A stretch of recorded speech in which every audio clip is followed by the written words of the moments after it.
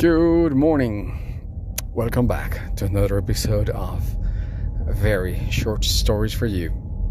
Today, Putin, the dog of my friend.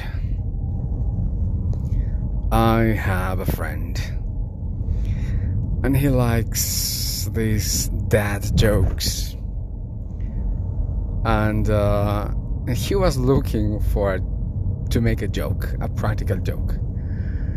So he got himself this very little dog, who he was looking for months. So he got this small dog, one who was not going to grow very, very big, and decided to call him Putin. I mean, he decided months before he had even an idea of which kind of dog he was going to get. So he called the dog Putin. And in Spanish, in my country, Putin translates to something like man whore. And so he decided to continue with his joke, and he would unleash the dog in the streets or the parks. And of course the little dog was running around, and he would be so happy to call him Putin, Putin.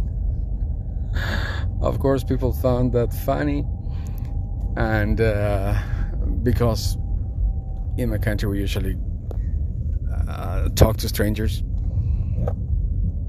there was, of course, someone who came to him, and they told him, "So, why did you call your dog that?" and of course, that made his day. That's exactly what he was hoping would happen for months. And when it happened, he would become very serious, and he would say, "Well, in honor of the Russian president, of course."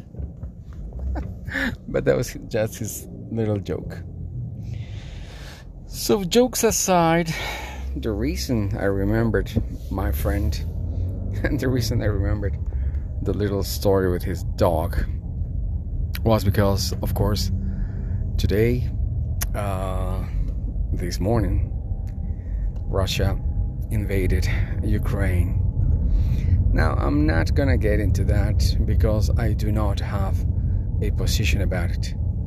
I am very sure it's a war of marketing.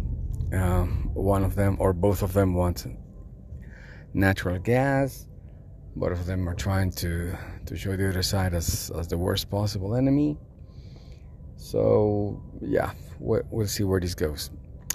I just hope that it doesn't set the world on fire. This was Very Short Stories for You. I hope you have a very good day. Goodbye.